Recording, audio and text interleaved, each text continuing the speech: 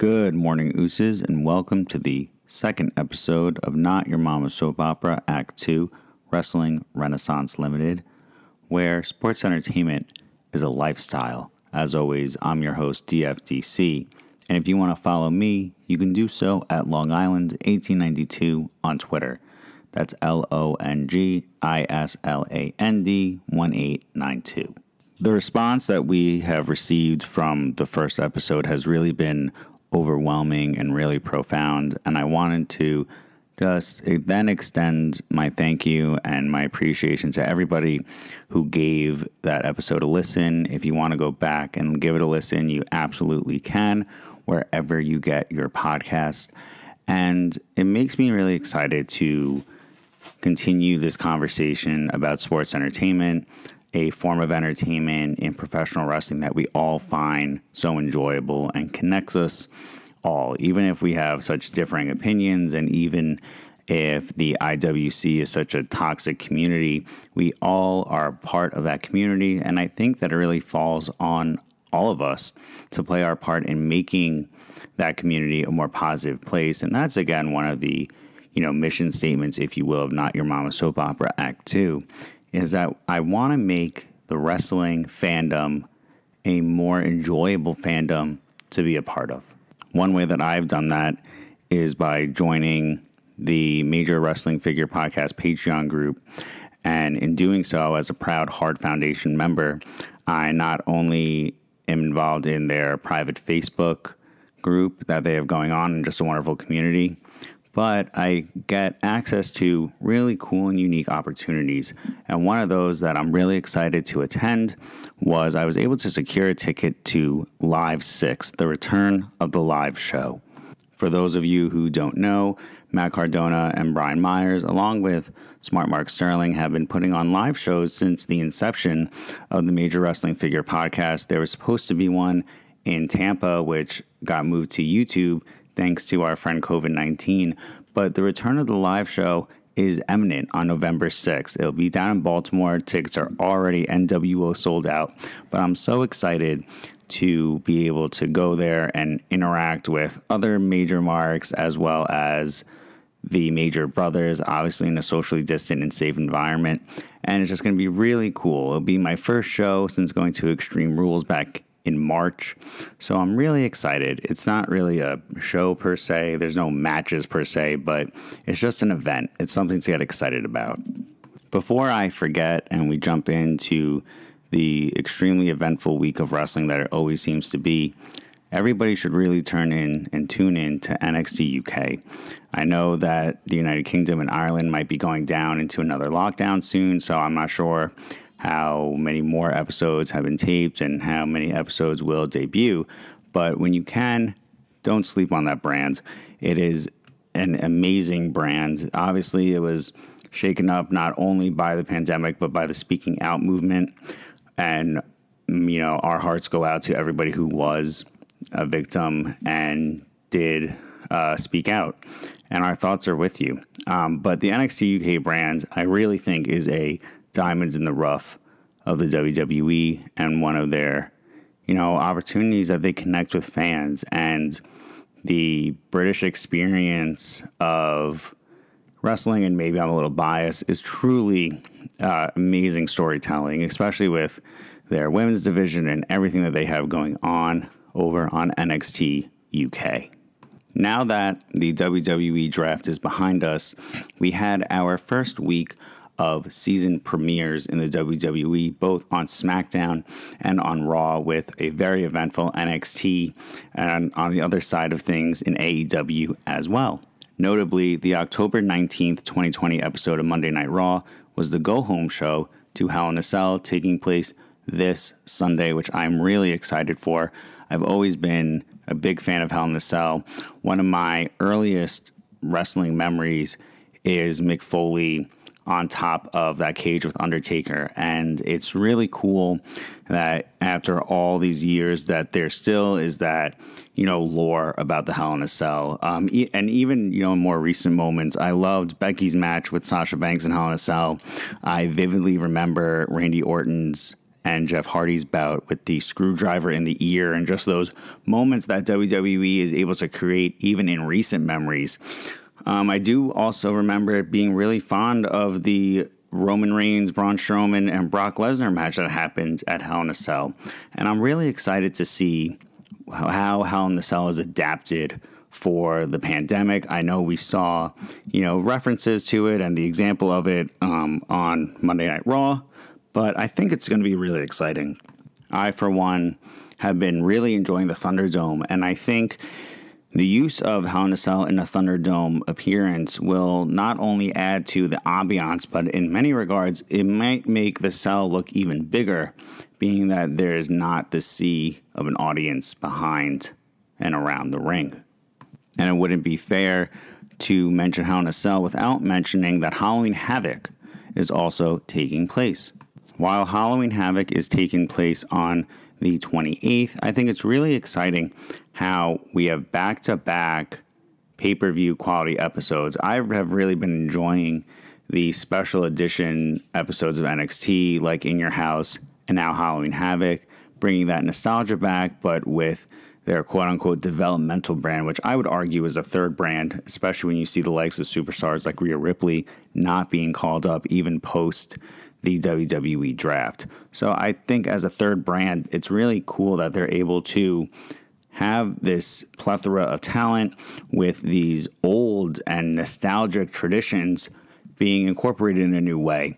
We saw this before the pandemic with War Games. We're seeing it In Your House, and now with Halloween Havoc on the 28th of October. So we are absolutely looking forward to that as well. Going back to SmackDown for a minute, we've seen a lot of interesting things on this season premiere, and it started off with the return of Lars the Freak. And my feelings towards Lars are perplexing. Him as a wrestler, I don't really enjoy. I do, however, think his basic action figure is one of the better action figures. I think that it really encapsulates, a bad guy wrestler really well. So, if you're into basics, I know not everyone is, but check out the Lars one. It's a sleeper figure, in my opinion. And while initially I was rather annoyed that Jeff Hardy put him over, I was relieved to see Jeff Hardy's involvement with Elias on Monday Night Raw. Getting back to Lars, though, especially with the most recent allegations that have come out about Lars Sullivan, it makes it that much more difficult to root for him. I think very similarly, I see myself with the case of Velveteen Dream also. Now, it's different in the sense that I was a big fan of Velveteen Dream and I'm not a big fan of Lars Sullivan, but the end result is the same. You just get a bad taste in your mouth. One aspect of both season premieres that I think was so innovative was the use of cameos in the Thunderdome from the likes of WWE legends like Ric Flair and others. It really created more to the benefits of the Thunderdome, because now, even if a superstar is halfway across the world, even if they're in a different time zone, even if they're not in any sense affiliated with the WWE anymore, WWE has an olive branch to include them in the show, especially when you consider the older superstars like Ric Flair, who arguably are immunocompromised. I'll say it once, and I'll say it again. Braun Strowman is only interesting to me when he is a foil to Roman Reigns, and SmackDown was no exception. I loved that Roman Reigns continued to don his new look. I'm excited to see the progression of the character, and I love the moveset as well. I also love the ante-ups by Jey Uso interfering with the steel chair. I think that only adds to the story and also the notion of their family, so they can go a little harder with each other. They're not afraid to push each other to the limits because they grew up together. And I think that's something that's really, great to see. I personally am a big fan of mafia movies and mafia shows like The Godfather and The Soprano, and even more so to brotherhood type shows like you see in Sons of Anarchy.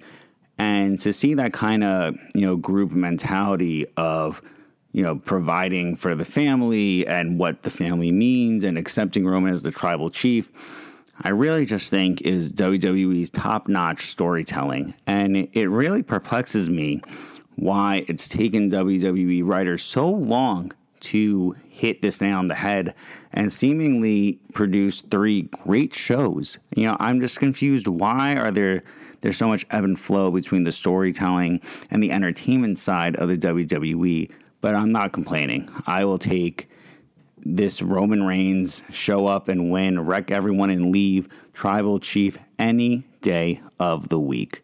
You could believe that. It was so refreshing to see Daniel Bryan make his debut in the Thunderdome.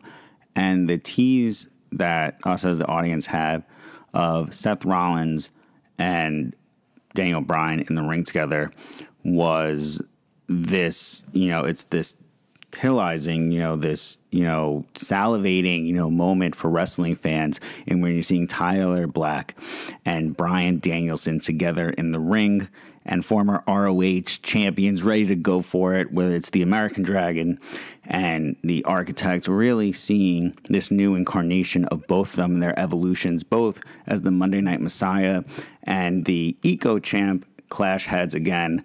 And for me, I apologize if this is redundant, but Daniel Bryan is my ultimate superhero in the WWE. He is my ultimate encapsulation of what it means to be an underdog. I relate incredibly much to the journey and the story arc that Daniel Bryan went on from when he went from B-plus player to undisputed WWE World Heavyweight Champion at WrestleMania 30. If you don't know that story, and everyone knows that story, if you haven't seen the Monster promo from WrestleMania 30, pause this right now and go do it. You're not going to be disappointed. There's been so much positive influence of the Yes movement in my life. And anytime I see Daniel Bryan in any capacity, I'm instantly just happy. And this is no exception. I really cannot wait to see the role that Daniel Bryan's going to take. He is such a wealth of knowledge and an all-around encapsulating WWE superstar and professional wrestler. From his in-ring ability to his ability on the mic, he's everything you'd want and so much more than a B-plus player. And, I think that was cemented not only at WrestleMania 30, but in his match with Kofi Kingston at WrestleMania 35 when he returned as WWE champion. It was a full story. He went in to New Orleans chasing that championship. He went into New York defending that champion. And in 5 years, that story had so many peaks and valleys of him potentially retiring and losing his career to not only coming back, but being WWE champion and being the person to be there in the match with Kofi Kingston in one of the most amazing ceremonious moments of Kofi Kingston becoming the WWE champion at MetLife Stadium. And on another level, though, the thematic teases of Seth Rollins, this Monday night manufactured messiah, going up against the Eco champion, it's almost as like Daniel Bryan is actually the messiah and Seth Rollins is this false prophet.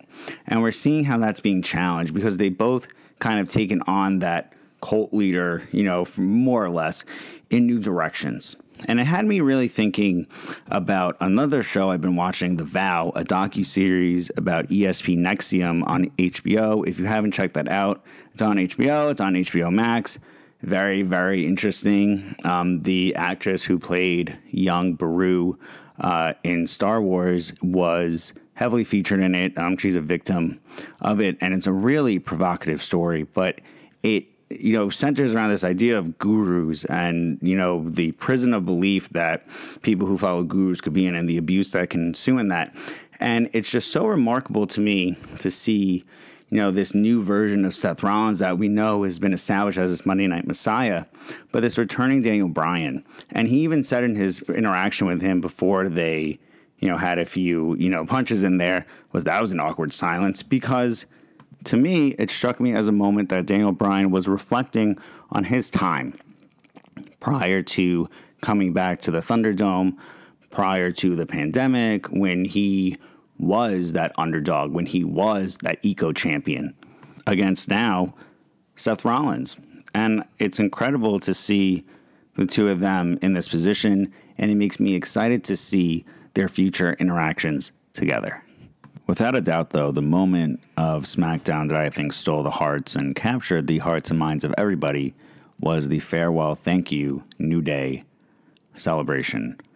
And particularly when Xavier Woods was speaking, that really tugged at my heartstrings when he was saying, you know, they took a chance on, you know, it might not have went anywhere. You know, he was, you know, new, you know, they didn't have to accept him, and he found his best friends in his life because of that. And for the past 6 years, you know, they were able to cultivate not only a tag team, not only a brand, but a family together.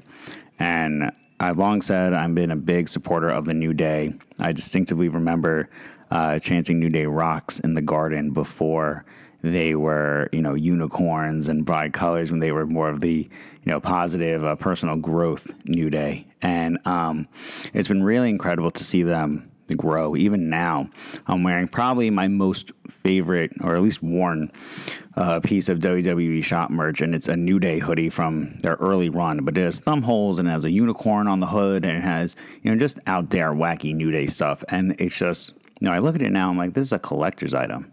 And while I'm so excited to see the path that Big E goes on, I still am tremendously moved by everything the New Day has done together, and don't really want to say goodbye to the New Day as we know it. And just as the New Day has become such a household name, Sasha and Bayley have as well, and particularly their match at NXT TakeOver Brooklyn, they have cemented themselves in the history books of professional wrestling, and we have an opportunity to witness history being made again at Hell in a Cell when Bayley, the former hugger, finds herself against her former best friend, the legit boss in Hell in a Cell. And we know what Sasha Banks is capable of in Hell in a Cell, whether it's the first Hell in a Cell match with Charlotte that she was a part of, or even the match that we saw last year against the man, Becky Lynch, which really stole the show for so many different reasons. We all remember that pay-per-view for the weird and bizarre ending of the match between Seth Rollins and The Fiend. But one of the silver linings of that strange pay-per-view was definitely Sasha Banks and Becky Lynch in Hell in a Cell. So we know what Sasha Banks is going to bring, and it'd be really cool to see how the story progresses. People have been clamoring and waiting for Bayley versus Sasha too, and we're finally seeing it not only in a match, but in Hell in a Cell. So you know that Bayley and Sasha are going to give it everything they got, and I'm so excited to see how these storytellers are able to advance that narrative together, stuck inside Hell in a Cell. I was so excited this week because I was able to successfully find the Ultimate Warrior and Eddie Guerrero WWE Legends figures, and I have to tell you, this Ultimate Warrior figure is beyond exceptional. It is a recreation of his final night on Raw, which just so happens to be his final really day on Earth. He passed away a few hours after Monday Night Raw, and they recreated the Ultimate Warrior perfectly. It was such a momentous time that he came back to the WWE. He patched things up with Vince McMahon, which people thought were never going to happen. He's honored at WrestleMania. He's honored at Monday Night Raw. He gives this emphatic, you know, sympathetic, this amazingly inspiring and optimistic speech just to pass away the night after, or rather the night of.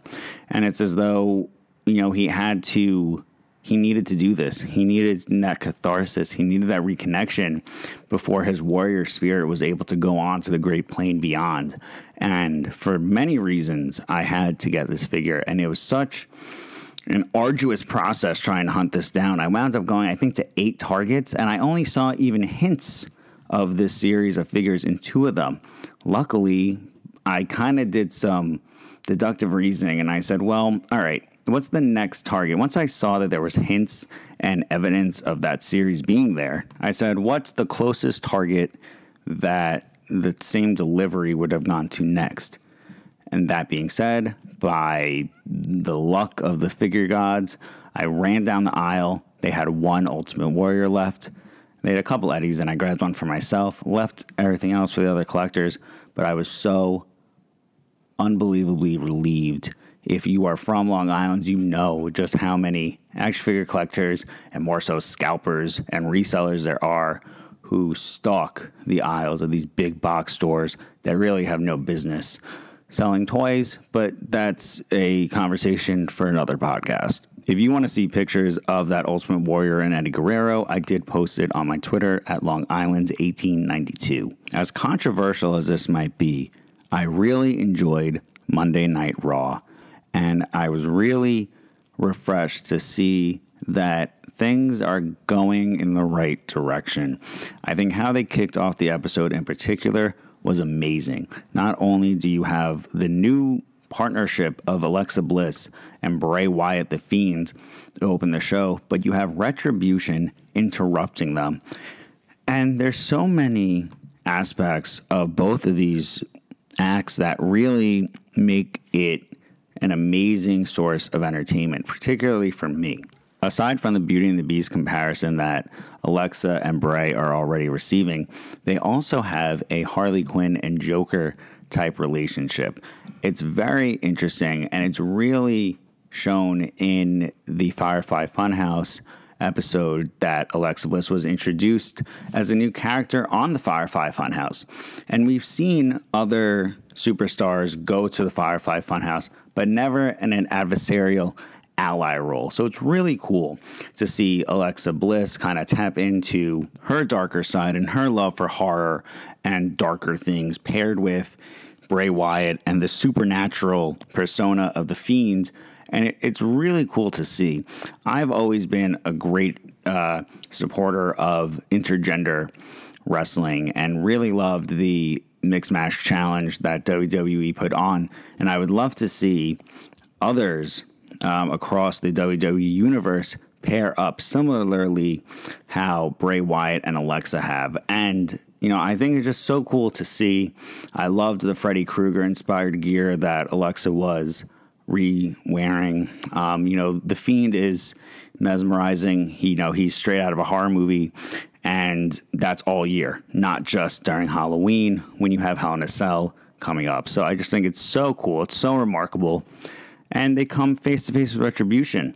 So now it makes you question, okay, who's the good guy? Who's the bad guy? Because someone like me, I hear Ali's promo that he gave later in the night, and I'm rooting for Ali. I'm rooting for Retribution. I want to see them be able to make money off of someone with the name Mustafa Ali, as he quoted in that promo. But not only that, Mustafa Ali admitted to being the hacker on SmackDown. Finally, we are seeing examples of long-term storytelling that so many people are critical of the WWE of not doing. This is an example of it. Finally, we get the reveal of who that hacker was, and it was Ali. Not only was it Ali who was the hacker, but in the role of Retribution that Ali is serving, he is so mesmerizing. He is so much of a person that you can get behind and you want to believe and you want to fight with. And he inspires you similarly almost to how a Negan did in The Walking Dead, to really want to, take a charge of your own destiny and get some due retribution. I'm sitting over here clamoring for Retribution merch. I was so happy that they finally debuted a Retribution logo, and I love how it kind of almost looks like a tethered American flag, and I think that goes to the experience of what a lot of Americans are going to, and even plays into Mustafa Ali's backstory of him being a Chicago police officer and growing up as a Muslim American in the United States. I think that Mustafa Ali's story, similar to Daniel Bryan's, similar to Kofi Kingston, is an underdog, but with a new lens on it. And his role in Retribution, along with all the others, is really exciting to me. It occurred to me while I was watching, especially when you have T-Bar and you have Slapjack and you have all these unique characters, and then that picture that Ali posted after Monday Night Raw, they really look like Slipknot, with their mask and concealing their identities and becoming almost otherworldly, similarly to Bane as well. But I thought more so Slipknot, especially when you look at Slapjack's mask. But they become this another version of that hardcore, heavy metal, heavy rock bands that you're going to hear them whether you want to or not. They're going to create chaos. And so much that's what Ali said, that his power is not the strength in numbers like the Hurt Business and the Fiend try to expose in Monday Night Raw, but his power is creating chaos. And I can't wait to see the chaos that they evoke. I can't wait to get Retribution merchandise already. Which, again, going with that kind of horror Halloween vibe, I almost got like a Freddy versus Jason vibe when Retribution and The Fiend were in the ring together. It really occurs to me that these are both monster type, entities that are beyond the belt. They don't need to argue over the belt because they're arguing over their philosophy and over their will and over their might and their envisionment that they have for the WWE universe, both inside the Thunderdome and out. And this passion was continued and exemplified in Drew McIntyre's promo before he faces off Randy Orton at Hell in a Cell. And Drew said that, it doesn't matter what Hell in a Cell is because his life has been more hell and he's experienced more hell than Randy Orton ever will, being a multi-generational superstar, have anything that he wanted to do just because his dad was Bob Orton. Randy Orton might be a legend killer, but these promos and these matches and the weight that Drew McIntyre is putting on his shoulders, particularly during this pandemic and during the coronavirus era, is showing you why Drew McIntyre is legendary. It's validating everything that Vince McMahon said when he said he was the chosen one and a future WWE champion. He is now a WWE champion and putting the entire WWE on his shoulders and has been. I cannot wait to see the pain that they inflict to one another in Hell in a Cell. We all know Drew McIntyre's record since coming back to the WWE. He has been phenomenal. And I think it will continue to be phenomenal because I don't think Randy needs another belt. At least, I don't think he needs to take it off Drew. Let him go, do something else. Everybody was annoyed last time Randy took the belt off Bray. Why does he have to do it again to Drew? He has to No, he shouldn't do that. He should do something else. And I think he will. I think, Randy is doing exceptional work. We've seen the work that he's done with Edge and continued throughout this year. And I think this will be another example of the class act that Randy Orton is. And we saw, how appreciative Randy Orton is of his position in the post that he made when referencing Eddie Guerrero and about the legacy that Eddie had. And you really, appreciate that. And then you remember how much of a professional that everybody in the WWE is. So I guess you could say for the first time in a long time, I thoroughly enjoyed Raw. And that's even with Matt Riddle really making a fool out of himself with AJ Styles. We saw AJ Styles' new heater, which is very similar to Chris Jericho as a little throwback. And it's cool to see AJ Styles in this role. I would really love to see AJ Styles get another bat with the belt. I would love to see a program with him and Drew McIntyre. I think even though there is that size discrepancy, I think that could be a really phenomenal feud that the two of them would go on, especially given both of their various roles in TNA and Impact, whether as Drew Galloway or as the innovator of AJ Styles. I'm really interested to see the storylines that now can be told given the results of the WWE draft and new superstars going to Raw and SmackDown and vice versa. NXT on Wednesday night did not disappoint either. NXT, I think, continues to be the land of opportunity. For me, a superstar that continues to impress me and certainly did on this past episode of NXT is Damian Priest. Not only does his overall size and physique and, really lends a lot to his character. He reminds me a lot of Lobo from DC, kind of like a biker, rocker, of the universe, cruising around and inflicting pain on Superman and the likes of the other heroes. And it's really cool to see, all the different ways that Damian Priest is being used, and you're seeing that really in any role in NXT, Damian Priest can excel and deliver, and that's one of the many reasons why I'm so impressed with Damian Priest, and I really can't wait to get a Damian Priest action figure for a little bit of wrestling figure talk again. Speaking of which, though, Candice LeRae is another figure that I'm itchy for, and I love the work that she is doing with Johnny Gargano, even so much to their gear matching. It reminds me of what the Canalises were trying to achieve, and unfortunately we're not able to see that much success both on 205 Live and on the main roster. But this heel version of the Gargano and Candice LeRae, real life married couple teaming together in the ring is so cool to see. And I'm just really excited to see their continued growth. I personally prefer Johnny Gargano as a face. I think he lends himself to a face, especially the superstars that have that connection to being a fan when they were kids, I think lend itself really to be faces. We've seen this, in Bayley, in Sasha, in Gargano, and Adam Cole, and even so much in Finn and a lot of others as well, many others. I mean, Kevin Owens taught himself English by watching wrestling. That shows you how much, wrestling has been in these lives of all these superstars, and it's just so cool, and that's one of the passion behind the brand is one of the reasons that I love professional wrestling and the pride that you have in being a professional wrestling fan. And for the roster members, the pride in being a professional wrestler. It is an honor to be a sports entertainer, to be a performance fighter, to be a superstar, whatever you want to call it. It's an honor and it's a privilege, which is another reason why I love NXT, because all the superstars on NXT realize that. That was a great thing in seeing Austin Theory lose. I think he needed that loss, and seeing Johnny Gargano, almost teach him a lesson about that respect was great to see. And similarly too, with Rhea Ripley not being moved up, it reestablishes that the NXT is a third brand and not a developmental brand.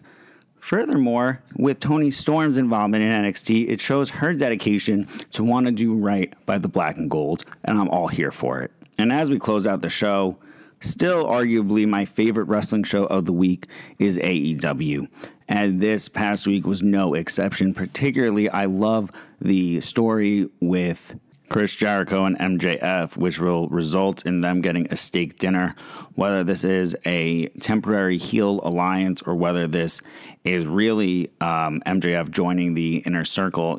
I love to see MJF interact with legends and people who are above him in the card because they really put him in his place. MJF, the gimmick that he plays of the Flid, you could look up what that means, but the Flid that he plays is something that really gets under my skin. So I give all the credit to MJF in just doing an exceptional job of, being that narcissistic, vain Long Islander that we all love to hate. And I can just wait for the memes and a little bit of the bubbly that's going to come out when they get steak together.